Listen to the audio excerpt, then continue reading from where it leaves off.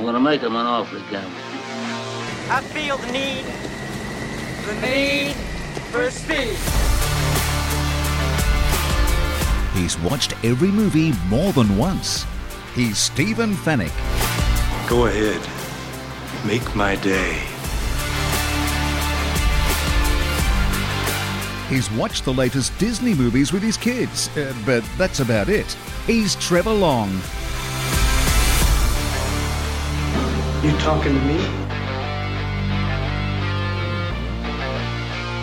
Together, they bring you the best movies you've never seen.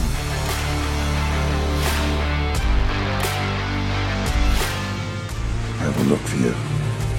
I will find you. And I will kill you. Rent, buy or stream the latest and greatest movies on Fetch.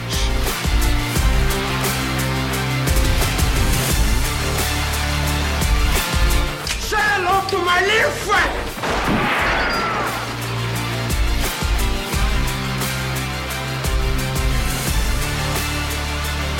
The best movies you've never seen. The first rule of Fight Club is you do not talk about Fight Club. With Stephen Fennick and Trevor Long. This is the captain. Brace for impact. Welcome to another episode of the best movies you've never seen. My name is Stephen Fennick and I'm joined by my soon-to-be movie nerd. He's becoming one each week. We're turning him into a movie nerd. Trevor Long, how are you, buddy? Stephen, I'm very well. You're right. I'm becoming a person who has movie facts in their mind. And he has seen The Sound of Music, ladies and gentlemen. Finally. We've ticked that box finally. This week, we're looking at another based on a true story film, and that's The Wolf of Wall Street. This is a film released in 2013. Based on the autobiography of former trader Jordan Belfort. How'd you like the 3-hour runtime on this one? It was a bit off-putting, I won't lie. When I dialed it up on Fetch and I looked at it and went, oh, wow. I mean, I prepared for it because I think you did warn me of that, but I thought to myself, gee whiz, I don't know how they make 3 hours out of Wall Street. Yeah, well, I think that you couldn't cut a minute out of this movie. I really liked it. Directed by the great man, of course, Martin Scorsese, as known for his films. Tell me if you've seen any of these, Trevor. Taxi Driver. No. Goodfellas. No. Raging Bull. No. The King of Comedy. No. So you would have known Martin Scorsese. Know the name. He was in a police lineup. You would have known who he was. No, absolutely not. And again, millionaire question, I'd have no idea if I had a name. Well, he directed all those movies I just mentioned, including The Irishman, which was on Netflix. You might have seen that one. I did. I watched half of that and it was just too long. It was like the length of a miniseries, wasn't it? It was because that's Netflix, right? Someone, instead of a studio, like he probably argued with a studio to get this thing down to 3 hours.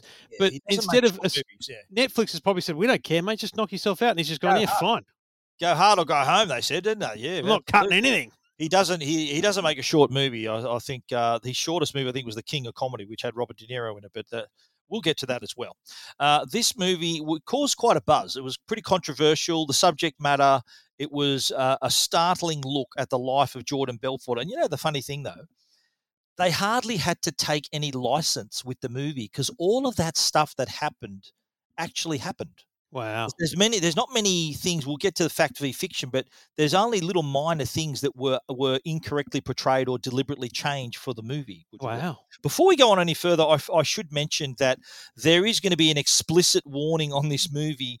There's a liberal use of the F word in this movie. We're going to be hearing it in some of the audio. Uncle Trevor and Uncle Steve don't say that word, of course. We might even say it ourselves. Jordan Belfort, he did. Jordan Belfort, potty mouth, as were all the other actors in this movie. So it was, it was startling. It was actually banned in 5 countries for the high sexual content as well, like some Middle Eastern countries and Asian countries. They thought, no, too naughty for us to show you. Another controversy about the film, though, Trev, that you may not know, was about the funding, how this film was funded. There was the first penny stocks. You know what? Hold that thought. It was the first film for producers. There was Reza Aziz and Joey McFarlane. They were 2 former investment bankers, right? they formed a company called Red Granite, who produced the movie, came up with $100 million to finance the movie, right? Now, this was in response, according to them, they thought it was a challenge, that this was going to be a hard movie to finance because no one would produce a movie just expletive-laced, drug-fueled, over-the-top, sex, nudity. No one was going to fund that sort of movie, and they saw that as a challenge. And actually, long story short, they got the money. Most of the money, though, came from Malaysia, which included a development fund that was led by the then Malaysian Prime Minister, Najib Razak. Now, he happened to be, the Malaysian Prime Minister happened to be Aziz, one of the producers' stepfather. Oh. But how about this, right? That fund contributed allegedly $64 million of the budget, but Razak, the former PM, was accused of siphoning money into his own accounts to finance his lavish lifestyle, which they think some of this money was included. So the producers, would you believe, ended up paying back $60 million in a settlement after charges that were allegations that the film had been financed by embezzled investor money. Can you believe it? So it was, isn't it ironic that a movie about trying to duke people on the stock market had that kind of finance.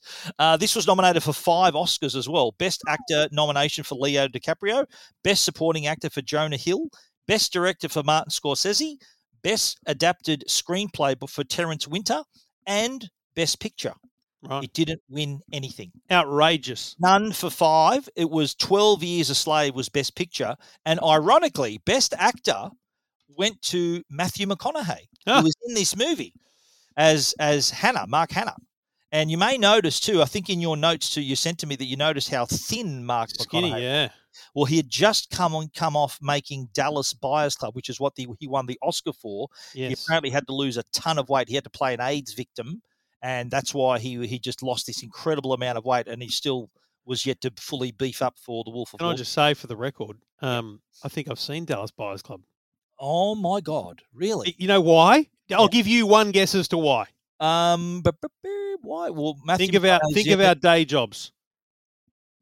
No, you mean his day job? No, our day jobs. Our day jobs. Yeah, well, we're journalists. It was one of the most pirated. Remember, there was a big court case about it. That's right. So I had to understand what was this big deal. The Dallas Buyers Club pirated and all this kind of stuff. So yes, of course. Yeah, that's a good point. Couldn't tell you for the life of me what it was about, but. Okay, well, he played an AIDS victim, and Jared Leto was the one who won the Best Supporting Actor. He was in that movie too. So he pipped Jonah Hill to the post. Now, this is our last exit before the freeway, ladies and gents, and a reminder, there is going to be some naughty words that we're going to say in this podcast. So if you haven't watched the movie, and you'll hear all those swear words for yourself, you can do that on Fetch.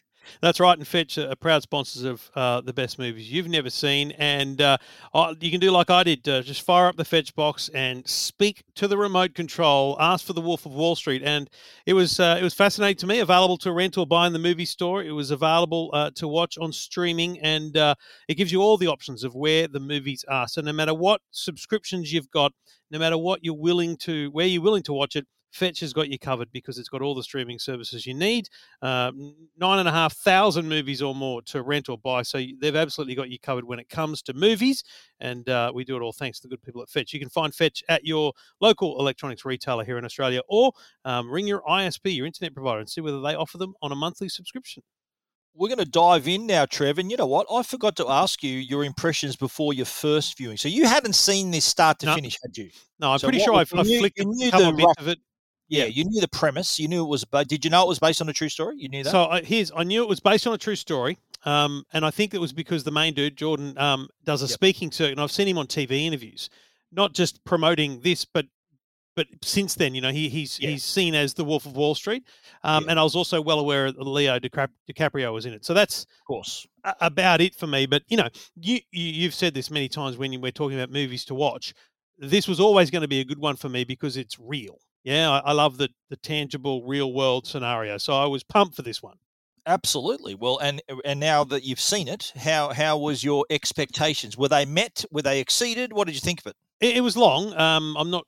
You say they didn't have to. They couldn't have cut a minute from it, but there was a lot in this. It was hard to. It was a big slog, but I loved it. I loved it. I loved watching it. I loved the storyline. There's bits we'll get to that I didn't, to be honest, fully follow, and I reckon I could watch it a couple more times to fully understand. But loved it. Sadly, because of the contents, very hard one to watch with anyone else. So I chose. Sure. Well, maybe watch with your wife. Your kiddies might not be. No, my wife would not watch this. Really? No. Why? Just too much swearing, too much nudity. It's more about the nudity and sex scenes. She's not a fan. Is that right? Okay. Yeah. Well, you have to speak to her about that, mate. So how are you tweeting this out? You move. The tweet starts with, "My wife would not watch this with me." Yeah, too many tits for my wife to want to watch this is probably how it'd start. But a story of the filthy rich and perhaps a cautionary tale of just how money can corrupt. The Wolf of Wall Street is very well shot. A great story, well worth a watch. That's my enticement. Money, how money corrupts. That's kind of what it does, doesn't it? Yeah. I saw this in the cinemas back in 2013. I'd had already, though, read his book, the Wolf of Wall Street book. Can I ask, did you read it because a movie was being made? No, I read it out of interest, and I never read. If I know they're making a movie of a book, I'll read the book first, and not the other way around. If I've seen the movie and it's based on a book, I won't read the book after. But I had already read this just because it was a massive bestseller. And just was this incredible. You read the dust jacket about how much money he made and all the helicopters and all the dramas he went through and everything, the excess of the book. And I did watch that and have since watched it many times. It's on Netflix. It's on Fetch. It's everywhere. I've got it on Blu-ray as well. And I've seen it, I reckon, 10 to 12 times. And I catch myself if it's on TV. I'm thinking, okay, I'm locked in. I've got to watch it. So many great lines and scenes. And of course, it's directed by Martin Scorsese. Had to see it. Now, casting call, we mentioned directed by Martin Scorsese, stars Leo DiCaprio, who, of course, you know from Titanic, which we're doing on the show, Catch Me If You Can, The Revenant, Once Upon a Time in Hollywood. Also stars Australia's very own Margot Robbie. This was her breakout role. Yes. Massive role. Massive break for her. She had been previously in Neighbours, I understand. Now she's an A-list star, Oscar nominated. She was Oscar nominated for I, Tonya, about Tonya Harding. Yep. She's also in Suicide Squad. But curiously, it's not the first time Scorsese and DiCaprio have worked together. You know, they've worked together on 5 movies. Wow. DiCaprio, so they previously worked on Gangs of New York, which co-starred Cameron Diaz and Daniel Day-Lewis. The Aviator, co-starring Australia's Cate Blanchett. She won her 2nd Oscar in that movie. Shutter Island, based on the Dennis Lehane book, which I've read, really good movie. The Departed, and The Wolf of Wall Street. So that's the 5 movies they've made together. Funny enough, too, and the movie nerds amongst us, myself included, will notice in the movie there are 3 other A-list directors who are acting in this movie.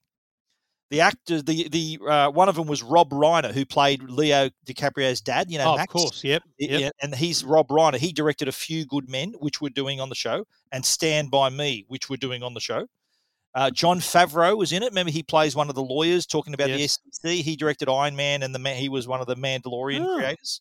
And Spike Jonze, who was the guy in the investor center who was telling him about, these are just penny stocks, you know, the companies that can't get the NASDAQ listing. Remember the dude? Okay. That was Spike Jonze, who directed Being John Malkovich and Adaptation. So eagle-eyed movie nerds like myself would have noticed there are other directors acting in this movie.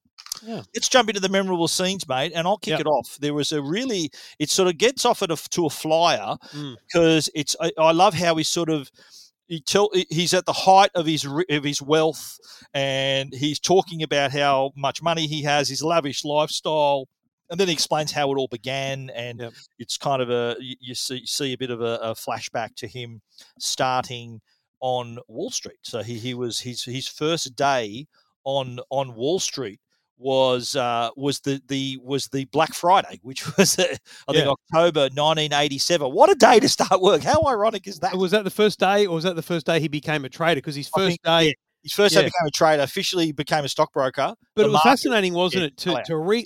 Here's what I love about movies. Here's what I love about Hollywood: is they don't hold back.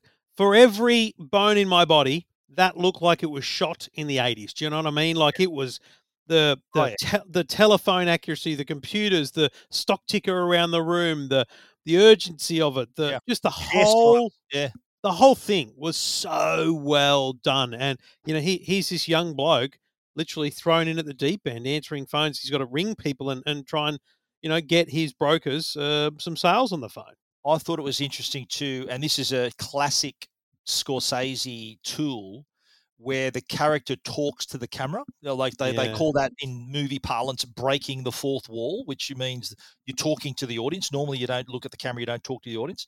That happens a lot in this movie, and also Goodfellas and other Scorsese movies. So there's also a lot of narration, a lot of voiceover where he's explaining things. Again, another trope. So I now notice that stuff because you pointed out to me in one of the early movies we covered. I talked about the fact that happened, and you pointed out that was rare, and so I noticed that in the early scenes. It wasn't like one of the other movies we watched. It was kind of constant for a while. This was in and out. It was in and out of script versus narration versus his breaking the fourth wall. But it all worked. That's the genius of it, isn't it? But then the movie gets started, and he's working for a firm, and one of the people he's working with is a gentleman by the name of Mark Hanna.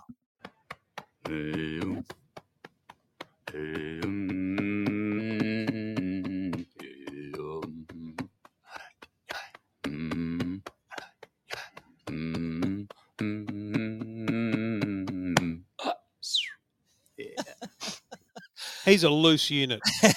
That was such a funny scene where he asks him about, is he married, how often he jerks off every day and all that sort of stuff. And he goes, cocaine and hookers, my friend, that's what you need in this job. But that scene, him beating his chest, totally unscripted, improvised. Wow. Apparently, that is his warm-up method. That's what he does to warm up before a scene. Oh, right. So he decided, I'm going to chuck this in. And you noticed Leo looking around. Remember, he's looking around like he's embarrassed. Did you notice that? But that's what made it real, because he was in a restaurant. It's like, dude, is anyone watching this? Well, that look that you think, that embarrassed look, is him looking around. He was actually looking at Scorsese thinking, are you hearing this? Like he's saying he's off script sort of thing. That was real, that little moment there. So when he saw that, he's sort of looking at Scorsese for approval almost, Now tell me, in those early scenes, I've got a little pop quiz for you, mate. Yeah. Did you recognize the guy who introduced himself? He goes, you're going to be dialing 500 a day. You're nothing but pond scum. The best part about this bloke is he plays a role in one of our favourite shows. Yes, you know it. He's the SEC, kind of, he's the guy that was there to represent or at least cover for the SEC so that, Axe Capital didn't go off the rails. He's Ari from Billions. So iconic, his face. He's just this. He's a very unusual looking man, and so he stands out in every scene. And I looked at him and, oh my God, are we in Billions here? Is this? In fact, I won't lie. Watching this movie, because we're just such big fans of Billions, that it made me look at this and go, this is, it's a sub story. It's a spin off. Billions is absolutely a lot of The Wolf of Wall Street. So he was that actor's name is Steve Kunken, Kunken. Kunken. He's Ari. His character's name is in Billions, and we've already mentioned market crash on the first day. So already Jordan's out on his behind looking because they do so much in like 5 minutes. He's introduced to the floor, then he's taken away to lunch, which is strange. You would assume for a young bloke to go to lunch with Mark Hanna on the first day. Then it's pretty much fast forward to I worked 7 months to get this whole happening, and then the market crashes, and so he's out on his ass. You don't see that. He doesn't. This is the thing that's skipped, and I think it's well done. Is you don't need to see him having a meeting with someone saying there's no more job here for you, mate. The market's crashed. It's just it's accepted, and then he's worried with his wife how they're going to make ends meet, and he's looking through the paper, isn't he, at things to do, places to go, and he goes into this place called an investor center. And he walks in, as you say, to this guy who's explaining what penny stocks are. But the thing with him is that, he goes, you mean I make 50% commission?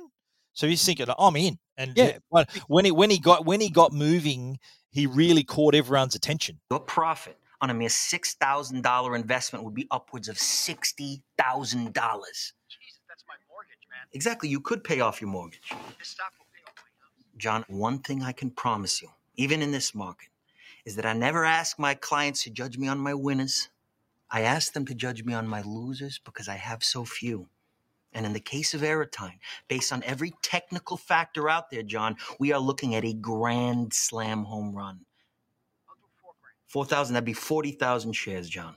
Let me lock in that trade right now and get back to you with my secretary with an exact confirmation. Sound good, John? Sounds good. Great. Hey, John, thank you for your vote of confidence, and welcome to the Investors Center. Yeah, thanks a lot, man. Thanks. Bye-bye. How'd you fucking do that?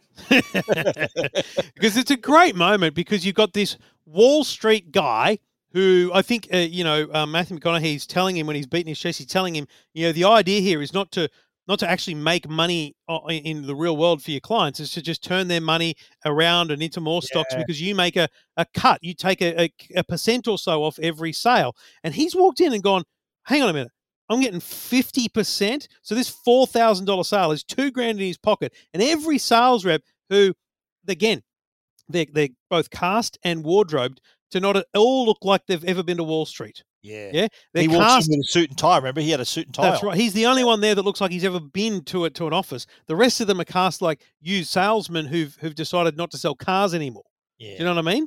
But it was also that was just such a demonstration of his selling ability. He was born to sell. Born to sell. He was a natural salesman. And so it's at that point where, he's worked out this penny stock thing is crazy. So he's building up, he's making money.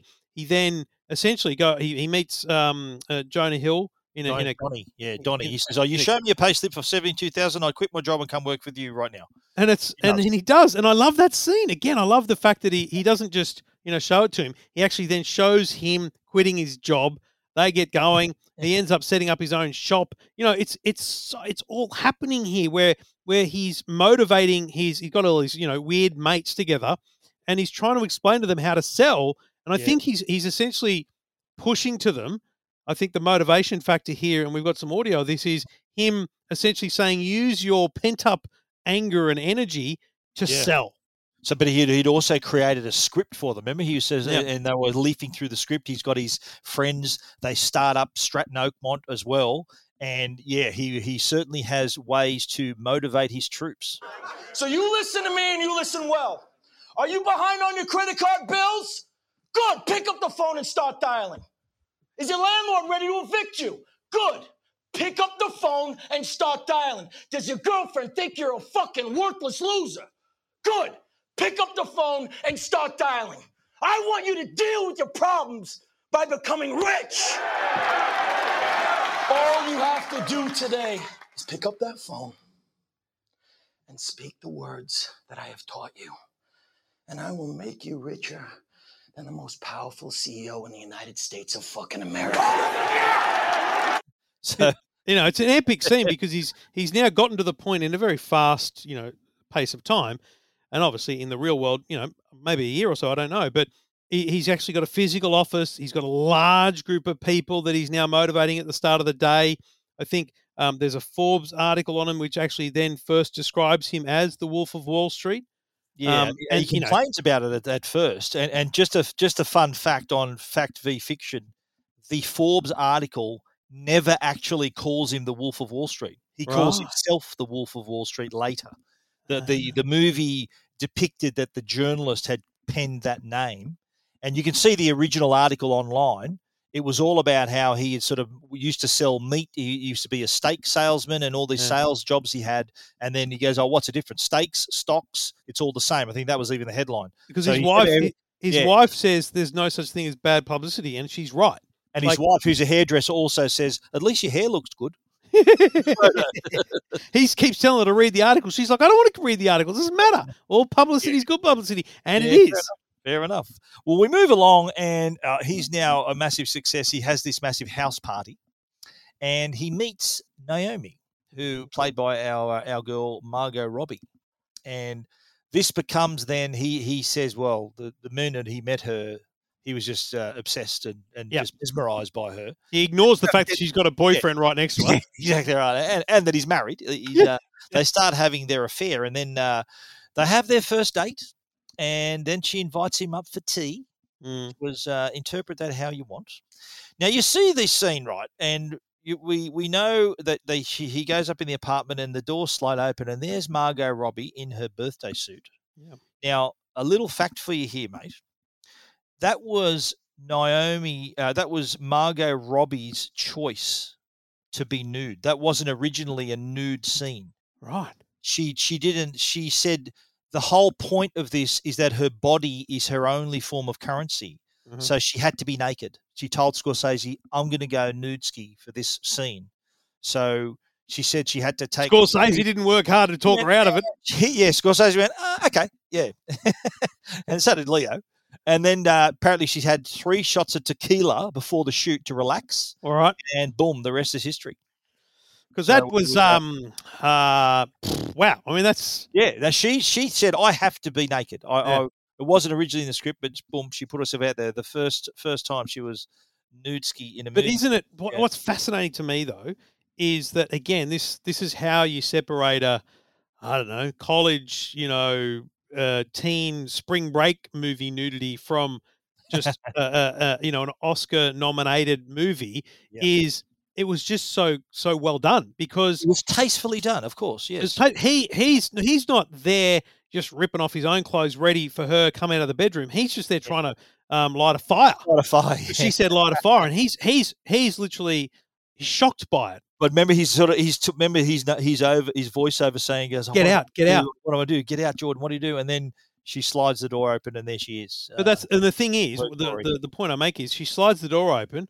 The shot lasts a second or two, and then that's it. It's done. It moves on. You get the point. There's a scene where they're next to each other, naked in the bed, and the dog but it's not at his heels at his feet. They don't exploit that moment, is what I mean. For research purposes, I had to rewind that a couple of times. So I had to say it over and over again. If it was the 80s, the tape would be broken. Yeah, thank God for that. And now from there we see now that this relationship is it's on. You see her apartment full of flowers, and they got dinners, and he gets caught out though. His wife catches him red-handed in front of Trump Tower. Yeah, where that's apparently where they were living. They must have had an apartment there. Yeah. Yeah, and so. They end up getting married, of course, and this is another sort of montage scene where all these things happen. They have this massive wedding, but it's not all rosy. There's the scene where he's asleep and she throws the water in his face, and she was asking him a few questions. Oh my God, you had to deal with the golf course people too! What a Greek tragedy, honey! Oh my God, you probably had to pay them in cash with your hands. What a fucking burden! And actually do some work besides swiping my fucking credit card all day, huh? Because I can't keep track of your professions, honey. Because last month you were a wine connoisseur, now you're an aspiring landscape architect. Let me get that right. No, you fucking dare throw that fucking water at me. Don't you fucking dare. So that she well done.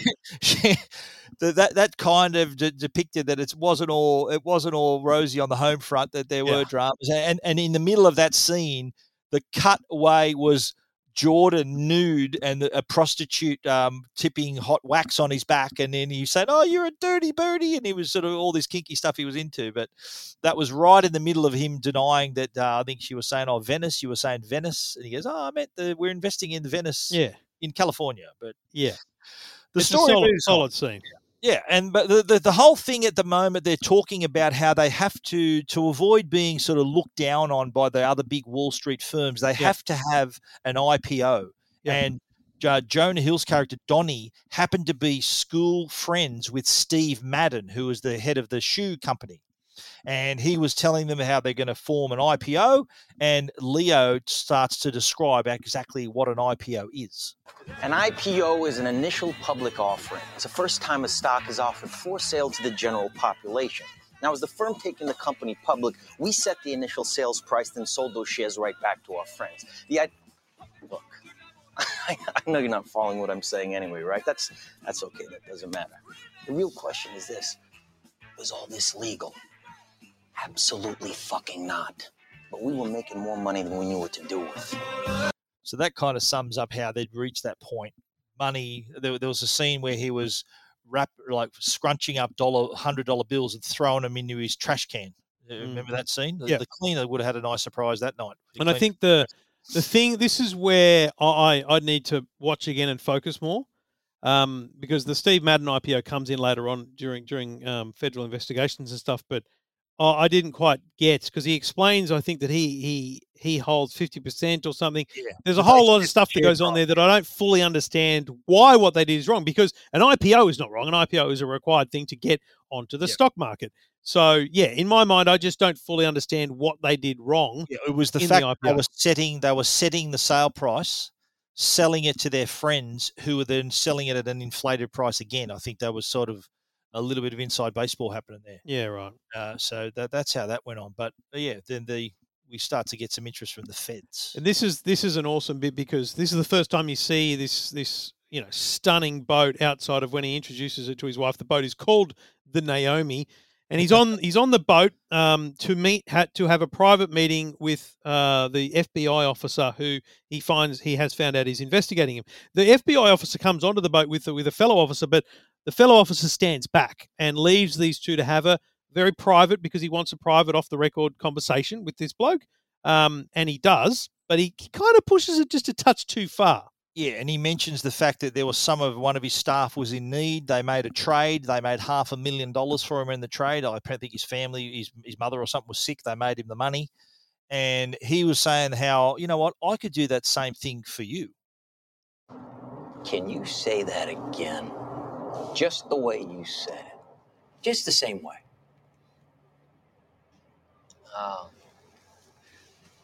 I don't know what you're talking about. Oh, come on, you know what I'm talking I about. don't know Just what say you're the same. I think what Jordan just did is if I'm not mistaken, you just tried to bribe a federal officer. No, technically I didn't bribe anybody. No, that's not the technically, conversation I heard, no. Jordan. According to the U.S. criminal code, there needs to be an exact dollar figure for the exchange of services. That would not hold up in a court of law. That's not how I heard it. No. That's the truth.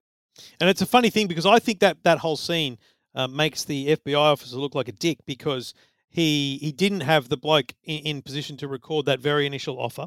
But it also makes Jordan look smart, because he clearly is not an idiot. He clearly comes into this meeting knowing exactly what a bribe is, exactly how to insinuate the making of immediate money without actually offering a bribe. It's so well done. It's a great little scene. He also mentions in that part of the movie, in that scene, he said, I know you're a straight arrow, and so that reveals that he even looked into his own investigation into this bloke. Yeah, and then ends up kicking him off the boat and throws lobsters at him. He goes, "Oh, what are these? Look, fun coupons." He's throwing $100 bills at him. And the best part here is this is where it kind of steps up for him and his crew. He's got this little entourage, the key team that were with him from the very start in his little investment business, and they decide to basically take on an offshore bank, which is they decide to go to a Swiss bank. One of the boys has a mate who has a mate, and they've got to get physical cash from the US to Switzerland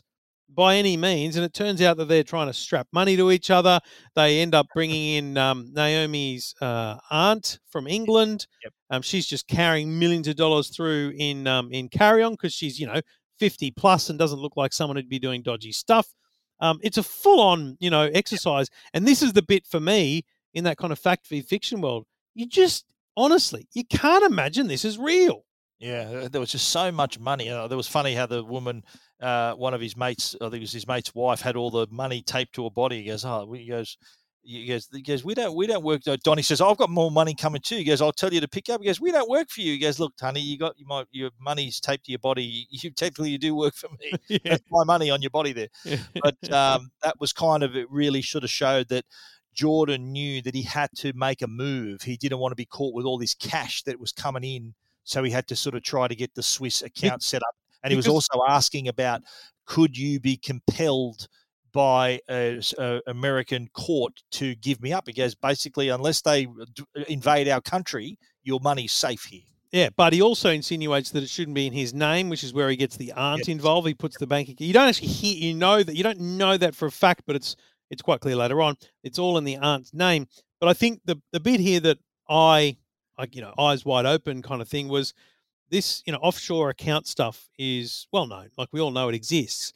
But you kind of think of it as like an ATM or a bank transfer, right? But in the dark world of I guess you call it criminal activity, but avoiding the law, you've got to physically take cash, and that's the it's essentially the laundering of money out the door and out to another another country. It's fascinating stuff. But you got to remember, this was also kind of the late 80s, early 90s where this is all happening. So cash is king. There's sort of there's no tap and go back then for for many people. So cash was very important. But we move on in the story though, because there's suspicion of them being investigated. The investigation may have already kicked off, and so he was told by his lawyer, don't use your home phone. They might be tapped. So he goes, call me from another payphone, which happened to be in the nearby country club, which is about a mile away from his house. Yeah. Before this, apparently, I think Donnie found a bottle of the lemon ludes that had been sitting there for 15 years.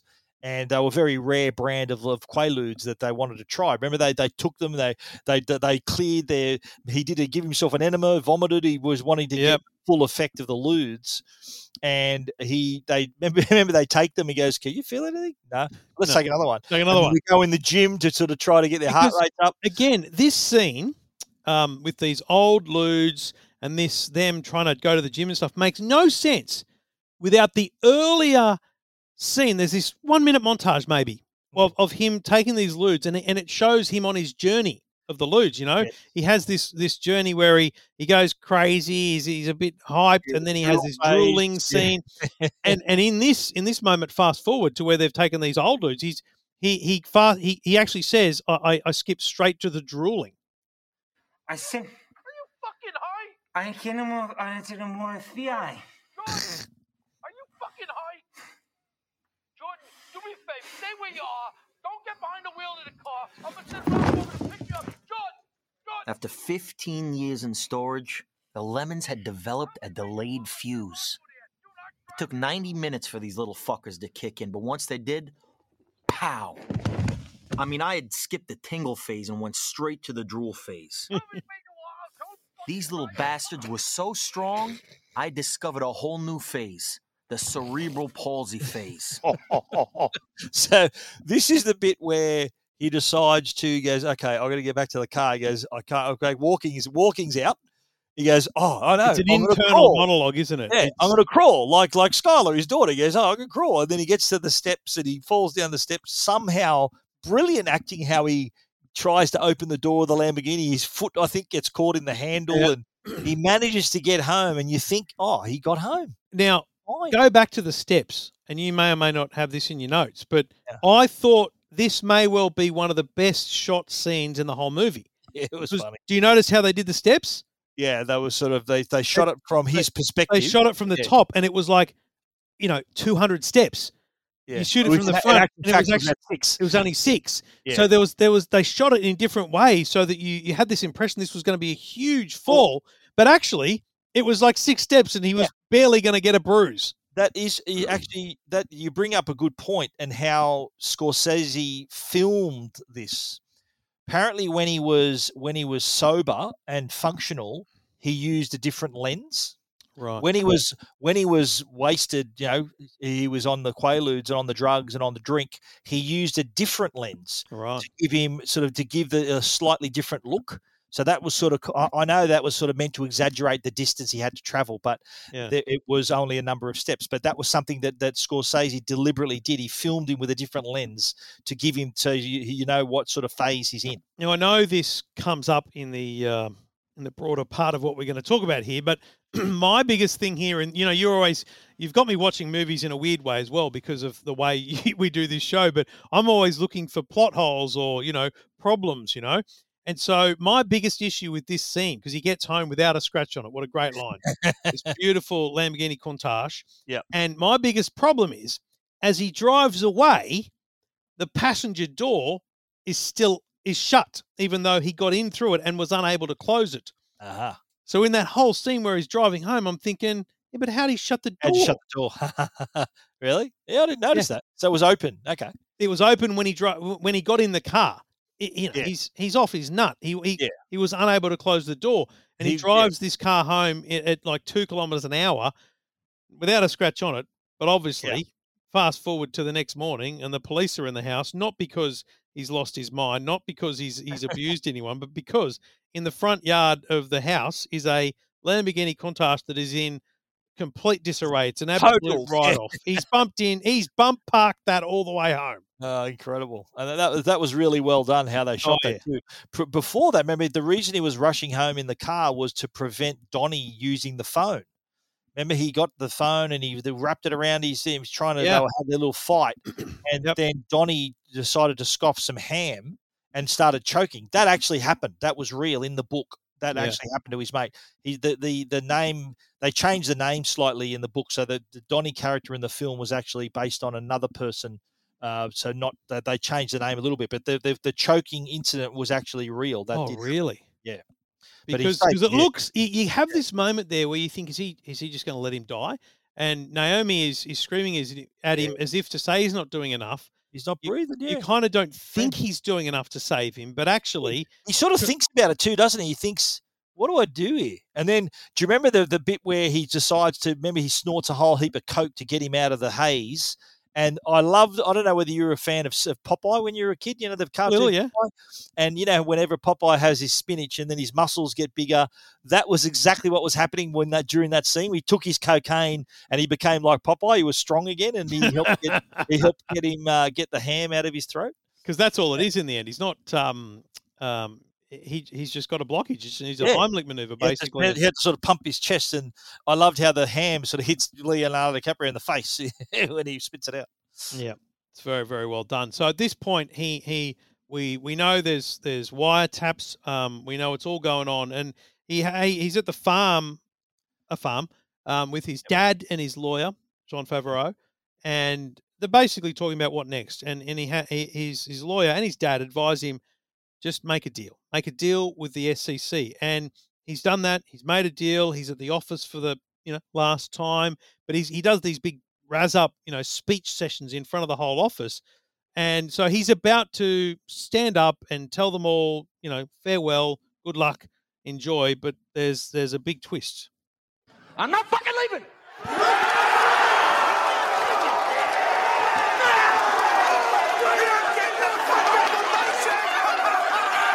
The show goes on. This is my home.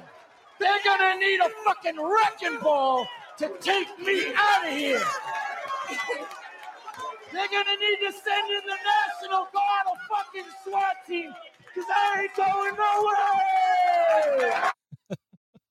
I love how he razzed him up like that. That was awesome. It's a great scene because he's leaving, right? For the first 5 minutes of that speech, he's leaving, and he talks about a woman in the office who was on the bones of her ass when she came to work for him, and she needed a couple of grand as an advance.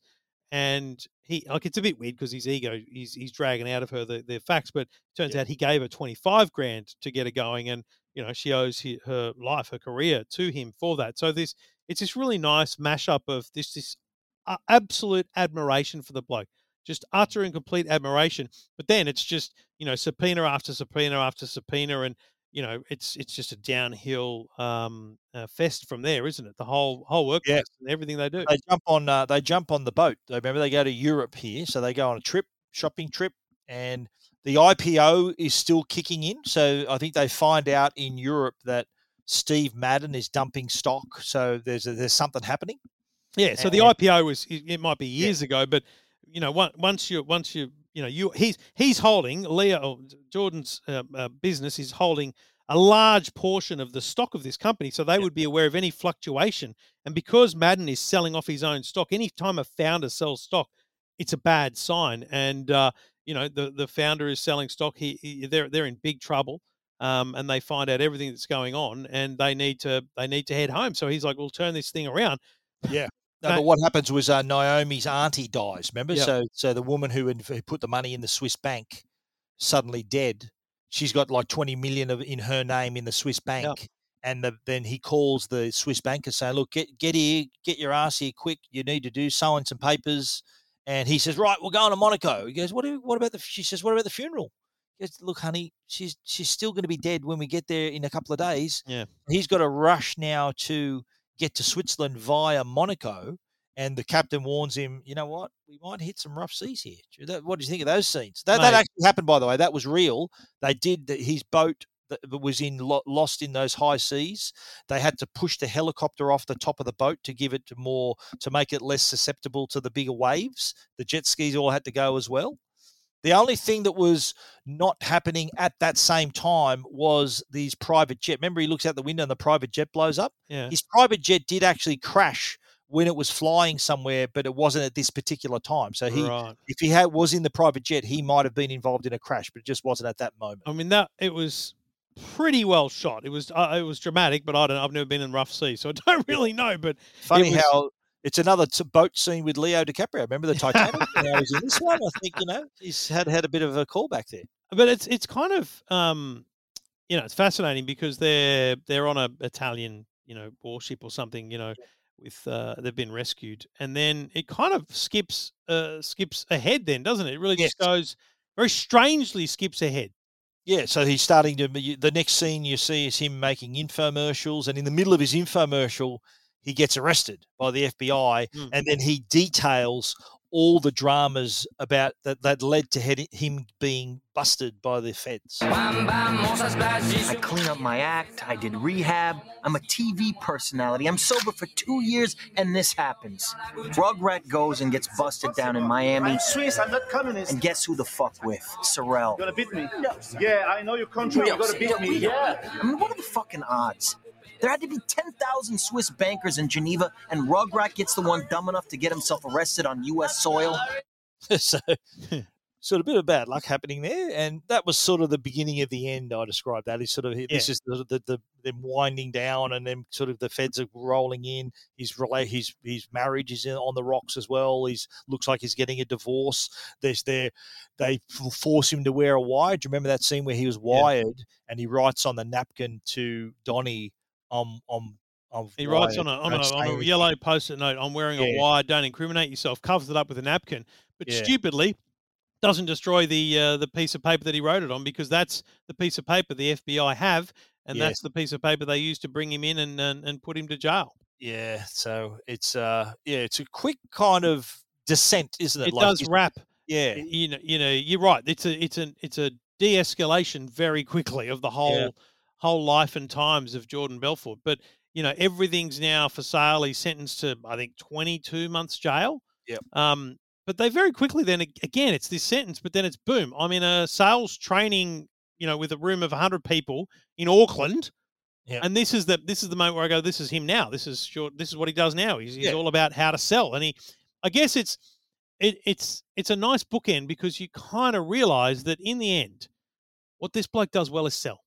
Yeah. And he actually does have something to offer people who are in the sales game, right? His line of work is he's called his straight line persuasion system. So his sales system. Yep. And the classic line in the movie too, which was the very last line of the movie, "Sell me this pen." Yes. Remember, he says to his mates at the start, "Sell me this pen." He gives the pen to his friend. Remember, he says, "Sell me the pen." He goes, "Yeah." He goes, "Why don't you write me something?" He goes, "I don't have a pen." He goes, "There you are, market demand." Yeah. He goes, "Write down your number," and he says, "There you go, market supply and demand." Goes, there you go. Supply and demand. It's very well. So let's that's the movie, kind of how it flowed and our favourite scenes. But let's move on to the favourite quotes, and I think it's hard to go past the first meeting with Hannah and how he describes of what they do. Right? It's all a fugazi. You know what a fugazi is? Oh, fugazi. It's fake. Yeah, fugazi. It's a wazi. It's a woozy. It's a fairy dust. It doesn't exist. It's never landed. It is no matter. It's not on the elemental chart. It's not fucking real. Right. All right. Stay with me. Mm-hmm. We don't create shit. We don't build anything. No. So if you got a client who bought stock at 8 and it now sits at 16 and he's all fucking happy, he wants to cash in, liquidate, take his fucking money and run home, you don't let him do that. Okay. Because that would make it real. Right. No, what do? You get another brilliant idea, a special idea, another situation, another stock. That was a great scene. It's a great scene because it actually summarizes Wall Street. Yeah. Well, I think at the start of even before that quote, he's saying that he goes, whether you're Warren Buffett or Jimmy Buffett, it doesn't matter. We don't know where the stock's going to go, up, down, around, sideways. We don't know what's going to happen. I think one of my favourite lines is the simple one, which is a great one to use in real life if anyone's ever doing this to you, which is the line about the owl. Wake up, you piece of shit! Ow! Who's Venice? Huh? Who? What are you, a fucking owl? Who is she? I don't know. Some little hookie you were fucking last night? What the fuck are you talking about? No. Who? What are you, a fucking owl? Mate, that is actually a rip-off of a line in Heat, which we are doing in the weeks ahead. Al Pacino says that to Hank Azaria in the movie, and then he says the exact same line. I think it's a bit of a homage to Heat. But another favourite of mine was from the boat scene when the feds are on the boat, and how the Fed admits, he goes, "I've got to say, this is a nice boat." He goes, you don't come from wealth. You did this all yourself. And he actually compliments him about the boat and how good it's going to feel when they seize it. The fucking hero that I'm going to be back at the office when the Bureau seizes this fucking boat. Because, I mean, fuckity fuck, Jordan. Look at this thing. It's beautiful. If you get the beautiful girls there, it's wonderful. All right, get the fuck off my boat. I'm sure we'll be seeing each other real soon. I'm sure. Good luck on that subway ride home to your miserable, ugly fucking wives. That's a good scene. Full stop. The one that I was blown away by was, and again, it's just this great story, is the at the end where they're talking about the Swiss banker and his mate the rug, and how they're caught up in it. But then there's this other twist about the dude who created Benihana. Even more fucked was that he got busted for shit that had nothing to do with me. It had nothing to fucking do with me. Something about laundering drug money through offshore boat racing and a guy named Rocky Aoki. You know, the founder of Benihana? Benihana? Benny fucking Hana? Benny fucking Hana? Never eat there again, would he? Yeah, no, not at all. That'd be a great photo now of Jordan in a Benihana. Righto, this is normally, because this is sort of based on fact, we normally take the plot hole, how did that happen section, and twist it around to a bit of fact v fiction. And the real Jordan Belfort said he was happy with the way this movie turned out. His only objection was that Stratton Oakmont, sort of the impression you get was they're all crooks. They were just out to take people's money. But the implication was they never did any serious work. Apparently they did a lot of good work. And he said that they couldn't have gotten away with sort of ripping people off if they hadn't already established a legitimate business to sort of give it some foundation. Yeah, right. That was one thing. That makes sense. Yeah. One thing about in the story that even Jordan admitted was wrong was remember when he just does the backflip, he's not leaving, after his deal with the SEC. Yeah. He says that never happened. He did actually leave. He didn't change his mind at all. Okay. I've already mentioned that the original Forbes article didn't call him the Wolf of Wall Street. The headline was Stakes, Stocks, What's the Difference? And there's a photo of Jordan in his office as well. So he called himself the Wolf of Wall Street when he published his book. So that's right. how he came up with that name, yeah. When writing his memoir, I told you earlier that in the book, he used everyone's real names. Mm-hmm. But the film, some of those names were changed. Right. So the Donnie character, Donnie Azoff, was not a real person. That was reportedly based on a man named Danny Porish. So they sort of retrofitted a couple of people into one person based mainly on Danny. The reason they did that was because the Danny threatened, he said he'd sue if his real name was used in the movie. The other changes they made too were to the names of the women in Jordan's life. His real wife's name was Nadine, not Naomi. Right. And his first wife, her name was Denise, not Therese. Okay. Teresa. So they changed that around. And we mentioned already, he served 22 months in prison, was ordered to pay over $100 million in restitution, but apparently he's failed to do that. He has not done that. Oh, really? Things you might not know, Trev. The word fuck is used 569 times in this movie, making this the movie at the time was the most uses of the word in a mainstream R-rated non-documentary film. So a feature film, the most at the time. Wow. A year later, there was a film, I think it was a documentary called SwearNet, the movie, which took the record that had 935 uses of the word fuck. But also, too, back in 1990 when Scorsese made Goodfellas, at that time, he had the record as well. That had 300 Love the record of the word fuck. So he's very much a fan of the F word. Scorsese, too, a lot of his movies, a lot of Goodfellas, which we'll get to, he encourages ad-libbing. In like there's a basic script, but he does really encourage ad-libbing. A lot of the scenes in the movie were ad-libbed. We know the Hannah chest bumping scene was ad-libbed. A lot of the interrogation scenes are all ad-libbed. You remember the bloke, the guy asking, "Are you going to eat that? Are you going to eat that bagel?" Remember he was eating all the stuff in the interrogation. It was all just improvised. So Wolf of Wall Street, again, Scorsese encouraging them to improvise. Nice. Now, you saw a lot of the actors in the movie snorting drugs. Yep. They were actually crushed B vitamin pills. So they Nature B. It looked like cocaine. Apparently, Jonah Hill, who played Donnie, he said he inhaled so much that he actually got bronchitis, had to be taken to hospital. Oh, wow. For inhaling too much vitamin B. Imagine trying to explain that. Oh, listen, trust me. Trust me. It wasn't real. Yeah, it was vitamin B. We mentioned the length of the movie, 3 hours. Now, you wouldn't have loved the initial cut of the movie. Apparently ran for 4 hours was the initial cut. 4 hours. Paramount originally was going to release a 4-hour director's cut. But they changed their mind. They stayed with the 3-hour theatrical release. Why wouldn't they release that now? In the world of streaming, why would you not release that? As extra features, you can watch the extended version or the straight version. Yeah, I would love to watch an extra hour of The Wolf of Wall Street. Especially, did you say it's Paramount? So, couldn't it be on Paramount Plus or something? Charge for it. Absolutely, I'd pay to see that. Jonah Hill, remember the Donnie scene where they were at the party and he decides to get out. Yep, that was apparently a prosthetic penis was used. But here's the thing, though. Scorsese never told anyone else he was going to do it. So when he pulled out this fake dick, no one else knew it was fake. They thought it was real. So there was the surprise reactions from the other actors were real. They're thinking, what the hell is this bloke doing? So looked like a solid improv. Absolutely, yeah, very solid. Remember the star of our last film, Julie Andrews? She was originally offered the role of Aunt Emma. Remember Joanna Lumley, the British actor, the British aunt? Yes. But she turned the role. Apparently, she turned down the role. She was recovering from an ankle injury. She couldn't be in the movie.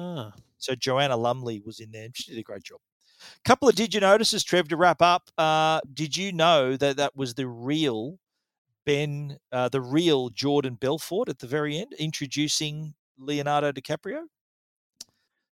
Yeah, I think I did notice that. Yeah, that was the person who says, and here he is, one of the best salesmen in the world, Jordan Belfort. That was actually Jordan Belfort introducing the Leonardo DiCaprio. The other thing, did you notice, this is a fun little fact. Remember when he handed over on the boat the whole list of everyone that was at his wedding? Remember they asked at all the wedding? Apparently all the names on that list were the actual names of the film's crew. Oh, wow. So everyone's name on that were all the film crew. So everyone put all your names on here, and that was the list that they gave That's cool. That's very, very cool. We are at the end of the show, mate, and I'm going to ask for your wrap-up and your rating. Man, I loved it. It didn't feel like 3 hours at all. Not at all. I think I was watching it in the middle of the day, so I actually paused for my own intermission at some point so I go and get lunch. You did a Sound of Music style intermission in the middle of this. Yes, I did. I created an intermission. About two different movies from one week to the other, eh? We've sort of thrown you around a bit here. Yeah, that's all right. Because I think that's a critical thing about this show, this podcast, for me and for the listener, is we've got to be shock value. I don't want to go too hardcore at any point without going back into the kind of modern Oscar world. Do you know what I mean? Like, Sound of Music to something of its same age would have killed me. But so 3 hours didn't feel like 3 hours at all. It was so fast paced. There was so much. I could watch it again and want to see Pick up little a lot of bits like stuff, yeah. the bit where he's driving a Ferrari Testarossa and the Here red it's one not. and it becomes white. Yes. I want to know, is that CGI? Is that color corrected, or is that two different cars? Like so many little things I want to dig there was into. some serious effect, and it was and he was It was very well done. But mate, in that's the an 8.5 car. for me. That's an 8.5 for me Yeah, easily. but maybe I reckon it's a solid 8.5 for sure. Now I'm going to I'm going to throw forward to next week, and we've had 2 movies in a row that are based on true stories. Okay. Next week is anything but a true story. Please don't be Star Wars. Please don't be Star Wars. No, it's not. Not Star Wars. It's a movie called The Fifth Element. Oh. Okay. And we're going to do a little. Remember how you said we're going to do a bit of a millionaire quiz? Oh, okay. Yep. Okay. So the movie, which was directed by Luc Besson, a French director. Okay. Yep. Have you heard of this movie? No. I think the name rings a bell, but I couldn't. Okay. Yep. I'm going to ask you 4. If you can name the star of the movie, I'll give you a choice of 4. Okay. Yep, 4 Fifth names. Element. Okay. And we're on video here while we do this, so Stephen can see my hands. I'm not Googling. Yeah, don't be Googling anything. Yep. Does this movie star A, Pierce Brosnan, B, Bruce Willis, C, George Clooney, or D, Brad Pitt? Wow. All right. What's your So choice? I'm just going to do my millionaire here. Who's the I'll first give you the question again. Pierce Brosnan. Pierce Brosnan A, Bruce Willis B. Far too Clooney Bond. C. Bruce Willis, you're trying to trick me with the Sixth Sense, the Fifth Element. You're trying to trick me. Who's next? George Clooney, Brad Pitt. George Clooney, Brad Pitt. I'm going to lock in George Clooney. Lock in George Clooney. All right. Final answer, as Eddie would say. Lock it in. Lock it in. Lock it in. All right. It's wrong, mate. Shit. It actually does star Bruce Willis. Oh, what? Is the star of The Fifth Element. I never thought that. The Sixth Sense. I thought you were geeing me up. Yeah, no. That's it's Bruce Willis. Is the star of the film, directed by Luc Besson, who's a great French director, and there's a couple of movies on our plan that he directed, including this one. Now, this is a science fiction movie, mate. So I don't expect you. I'll say it right now. I don't expect you to like this movie. I love this movie. It's outrageous. It's got a great story. It's got great effects. I'm just really curious. This is going to be a very entertaining listen next week because you're going to be asking what the hell's going on. So stay tuned, folks. All right. Fifth Element next week. We're wrapping up The Wolf of Wall Street. We hope you enjoyed it with us. But if you want to do some homework and be ready for next week's show, The Fifth Element, starring not George Clooney, but Bruce Willis in the title role. Trevor, thanks for joining us, and I look forward to hearing your thoughts on The Fifth Element next week. I can't say I'm looking forward to it, but bring it on. Yeah, babe.